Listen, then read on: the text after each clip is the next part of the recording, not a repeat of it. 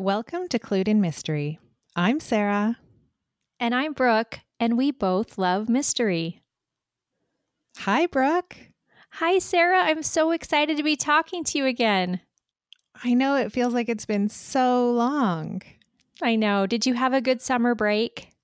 I did, thank you. And what about you? Did you get to read a lot? I did a lot of reading and a lot of soaking up a lot of hot sun. So it was definitely the summer vibes here. Perfect. So let's talk about what we've been reading. Yes. Why don't I get us started? I don't remember the order that we talked about the books when we originally shared our reading lists. So this is in no particular order. But I'm going to start with Warrior Girl Unearthed, which is a YA novel by Angeline Boulley. And this was the second book that I've read by her, and I think it was her second release. And I definitely enjoyed it. I did find, though, that the mystery wasn't quite as gripping as her first book, Firekeeper's Daughter, but it was definitely worth it a read. And I do hope that she continues to write in this community. So both books take place in the same place, but about a decade apart. And so it was interesting to see, how some of the characters in the first book had grown and what had happened to them since that. But this book was really focused on a whole different set of characters. Interesting. Yeah, that seems like a cool way to run a series with you have that long time span. It'd be kind of interesting to see, like you say, what happened to characters. So that sounds great.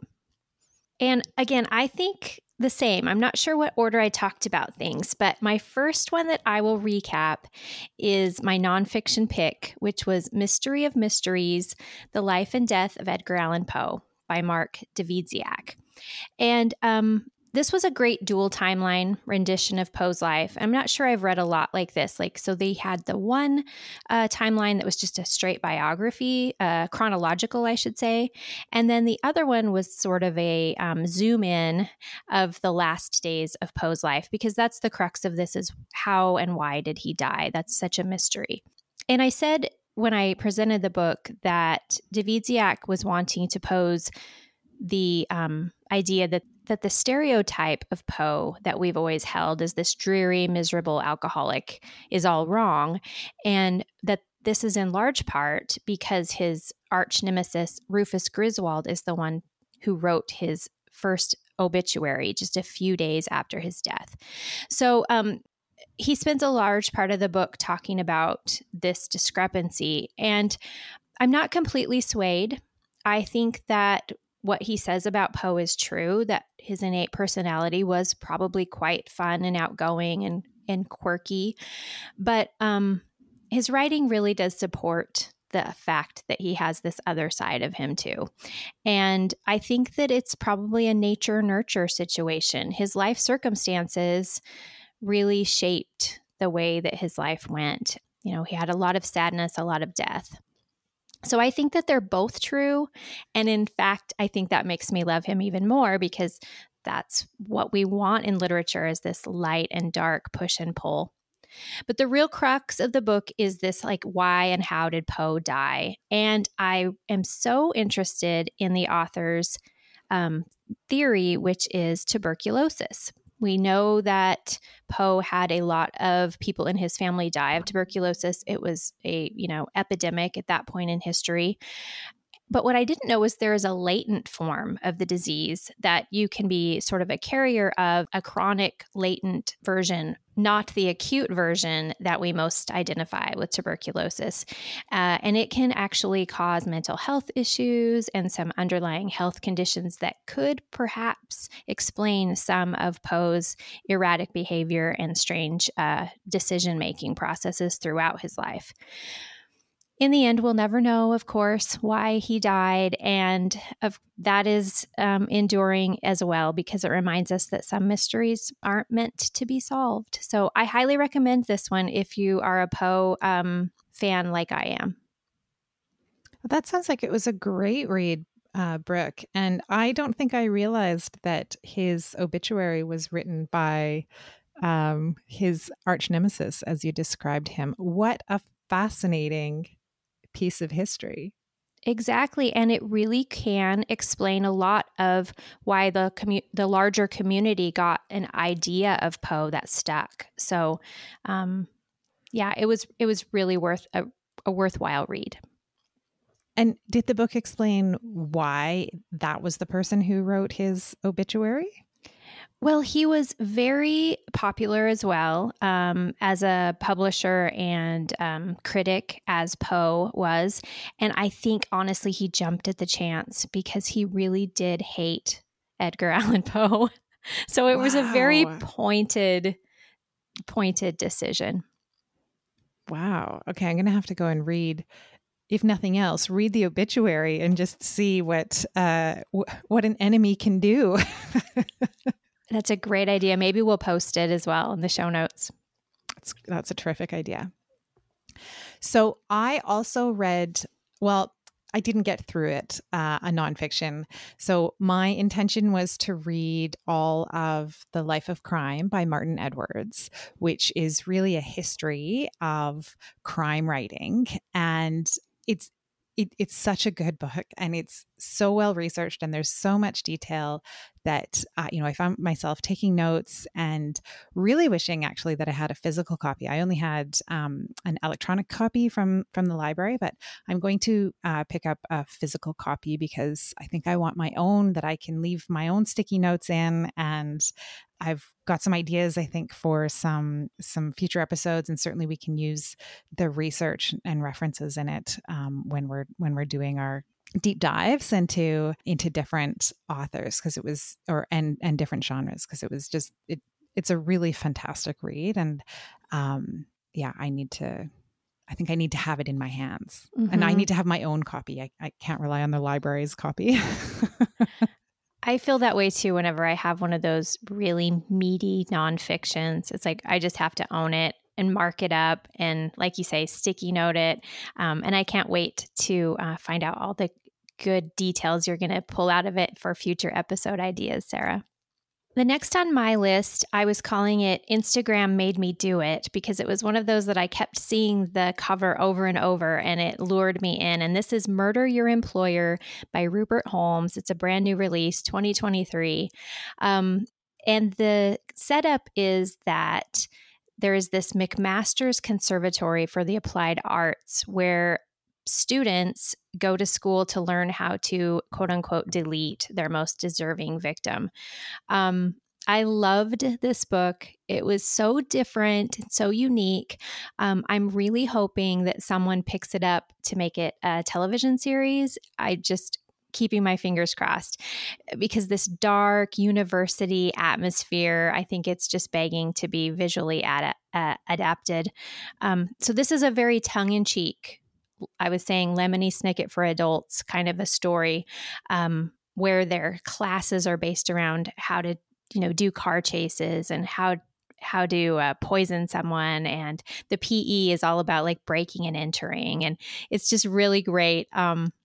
So we see in the first part of the book, the crimes being reverse engineered, because the student's thesis is to plan this perfect crime. And they have all these professors with different backgrounds and specialties that are helping them come up with all the perfect scenarios. And then the second half of the book, we follow those characters out into the world where they attempt to pull off their murders and complete their thesis. And without giving anything away, some succeed and some do not, but I highly recommend it. It's just a really cool take on the mystery genre, and it is being billed as book one, so I'm assuming this is going to be a series. Oh, that sounds really great, Brooke. I'll have to look for a copy and check it out. There were a couple of authors that I wanted to read some of their backlists, and one of those was Ruth Ware. So last year we did The Woman in Cabin 10 as our first What Would You Do episode, and that was the first of Ruth Ware's books that I had ever read. And so I thought, well, I enjoyed that, I should read another of hers. And so I started with In a Dark, Dark Wood, which I believe was her first book. I think so. And I thought it was I thought it was really good. It has, an author as the main character. I'm not going to say a sleuth because she's not. Well, I guess there's definitely a mystery, but it's not like a classic mystery. But it's former friends who have gathered in a remote cabin. There's lots of manipulation and secrets. I do think I preferred the woman in cabin 10. And I don't know why.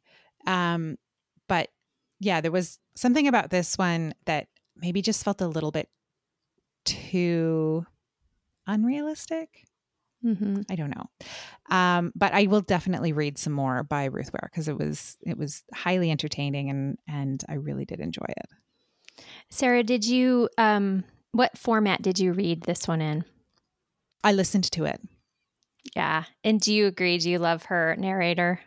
Yes, absolutely. I think she does a really great job. That's great. I'm glad you enjoyed it. And I think that I agree with your rating there.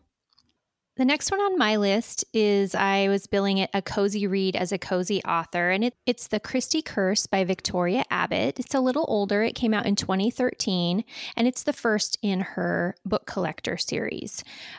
This was a great setup. Her main character's name is Jordan Kelly, and I liked how original this character was because she comes from a crime family. So she has this secret that she needs to keep. She uses a different surname so that people aren't familiar with the fact that she's the niece of these guys who are all in professional crime. But she has these built-in heavies, or people to help her do some of the nefarious stuff. So that's a cool aspect of the story. She's hired as a researcher by this rich old woman to find this rumored play that Agatha Christie supposedly wrote during the 11 days when she was missing. The mystery plot is pretty good. It drags some in the middle, but I think my biggest critique is that the mystery doesn't hinge around the play and Agatha's disappearance enough. And we've talked about this before. It's a pet peeve of mine if an author is going to use a famous author's name or situation in the title or premise, that you really have to lean heavily on it. And I think that there were a lot of opportunities to make this so much about Christie's disappearance and this play, which really drew me in. And it didn't quite get there for me. But it was really great writing. She writes well, and I really liked this character and the whole family that she's from. So I would give it another go. And book 2 is Sayers' Swindle, with references to the great Dorothy Sayers. So maybe I'll have a report on that one in the future. That's such an interesting premise, both the idea of someone who comes from a crime family and then layered on with Agatha Christie's life or her disappearance. I agree with you. I think when a author is kind of using someone else's name to draw in readers, you really are setting up an expectation that is going to be a key part of the book. So I can see how that would have been disappointing to not have as much of that as you were hoping for. Yeah, exactly. So I actually ended up reading 2 books by Agatha Christie this summer. The one that I talked about in our summer reading list episode was Murder in Mesopotamia. And I have really mixed feelings about this book. So it is definitely of its time in how some of the characters are described, particularly at the beginning. And so that kind of made it difficult for me to get into the book. But there were references to some of her other novels and some of the other crimes that Hercule Poirot had been involved in. So I liked that. And I really liked that the narrator was a woman, which I think that might have been the first of her books that I've read where I've noticed that. And that just reminded me of how Agatha Christie didn't really stick to strict conventions in her writing, right? Like she explored a lot of different ways of telling her stories. And I really like that about her. But yeah, this is probably my least favorite of her books that I've read. So because I was not so pleased with that, I picked up Cat Among the Pigeons, which is probably one of my favorite of her books that I've read. So it was a nice balance. And this one is set largely at a prestigious girls' school. Someone's looking for some missing jewels and will kill to find them. And the book did have a lot of characters, including Poirot, but he only appears really towards the last third of the book. That's not the first time that I've seen her doing that. So it's, billed as a Poirot mystery, but he's not the key character of the book, which again, I think is really interesting in the way that she approached her stories.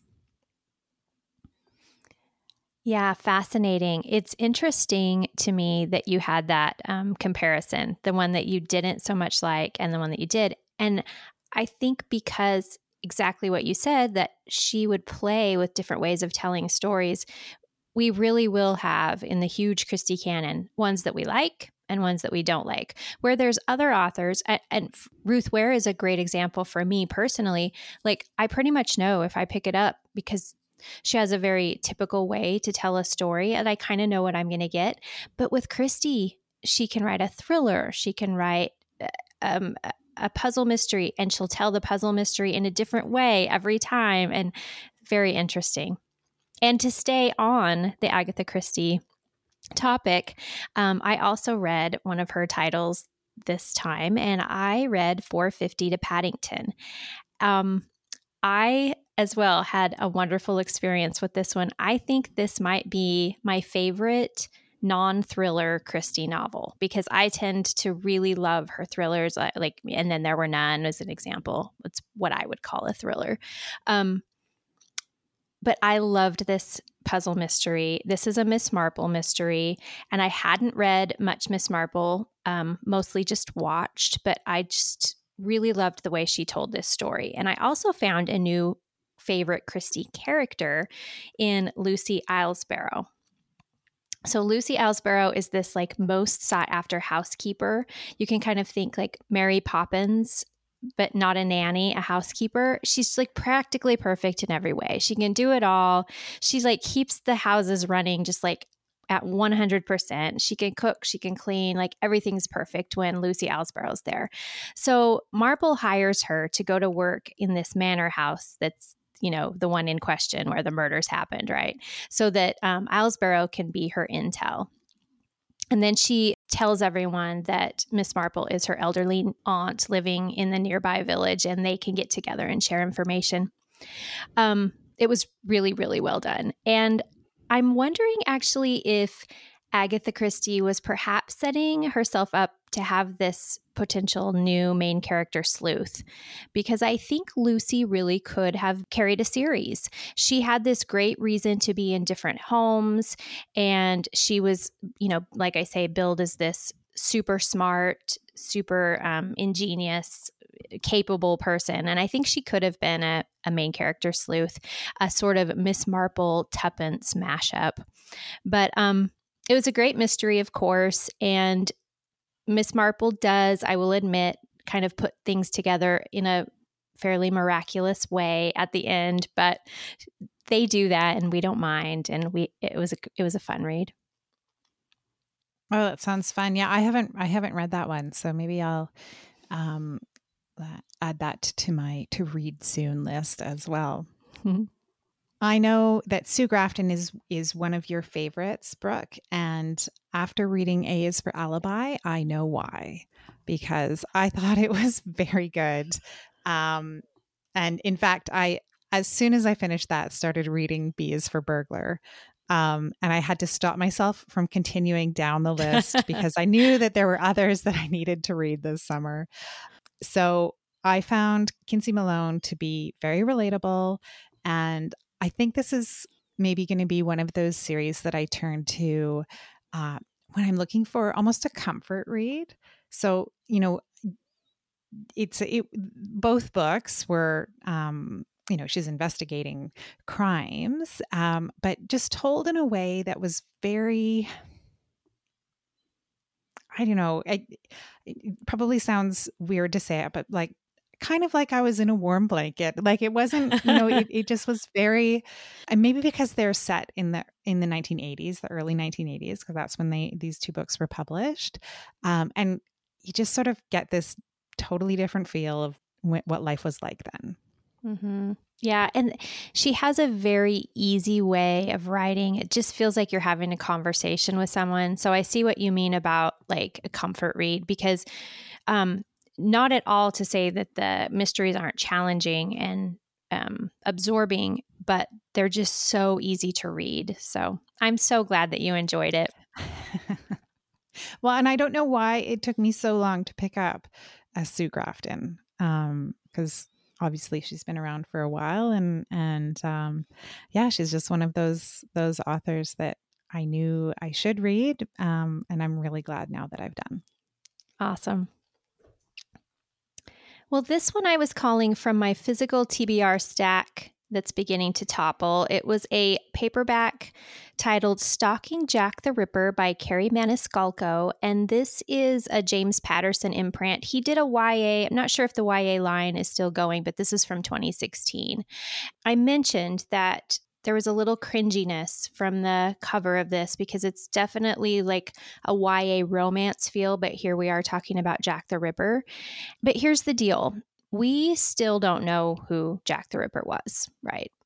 And what if he was this Ted Bundy or H.H. Holmes kind of guy who was known to be extremely handsome and charming and quite honestly someone that women would easily fall for? So yes, the idea of romance with Jack the Ripper is very uncomfortable. It's also viable, I think. I enjoyed the historical accuracy of the story. She also put period photographs in the book, which I think is probably a YA aspect of the paperback. Maniscalco followed the timeline of the actual cases really well, so that gave it some validity. Our sleuth, Audrey Rose Wadsworth, is an apprentice to her uncle, who is a doctor and early medical examiner. And so this is what puts her in contact with the case. She did a great job of making every male character in the story seem guilty at one point or another. Like, she hooked me in and I could fall for each of them. And especially the lead character's love interest. He seems like he's the Ripper character. But of course he's not. And the book is a great setup for the two of them to continue solving mysteries together.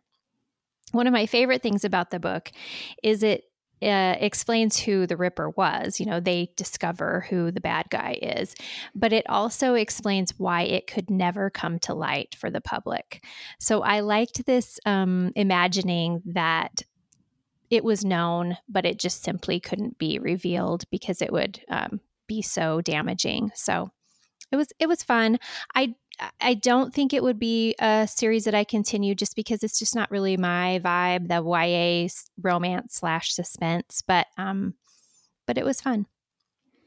And how did it work? Because I think we talked about this in our reading list episode about kind of the YA / Jack the Ripper combination. Like, did that feel okay? It did work. I mean, they're older. That's the other thing is like, this Audrey is on the verge of being considered a spinster. So she's, what would that be?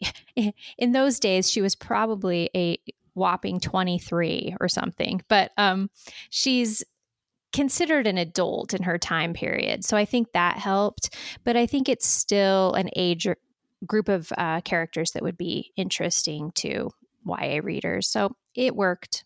It's interesting you say that because just thinking about the YA book that I read over the summer, the one by Angeline Boulley, in her second book, the characters were a little bit younger than in the first book. So they were, 14, 15, I think, rather than 16, 17, 18 in her first book. And I think maybe that was one of the reasons that I didn't feel I enjoyed it quite as much as the first book, was that the characters were just a little bit younger. Mm-hmm. Yeah, I think that whole category is it's really tricky to get the subject matter and the age of the characters right, and the wrong combination can sour it one way or the other.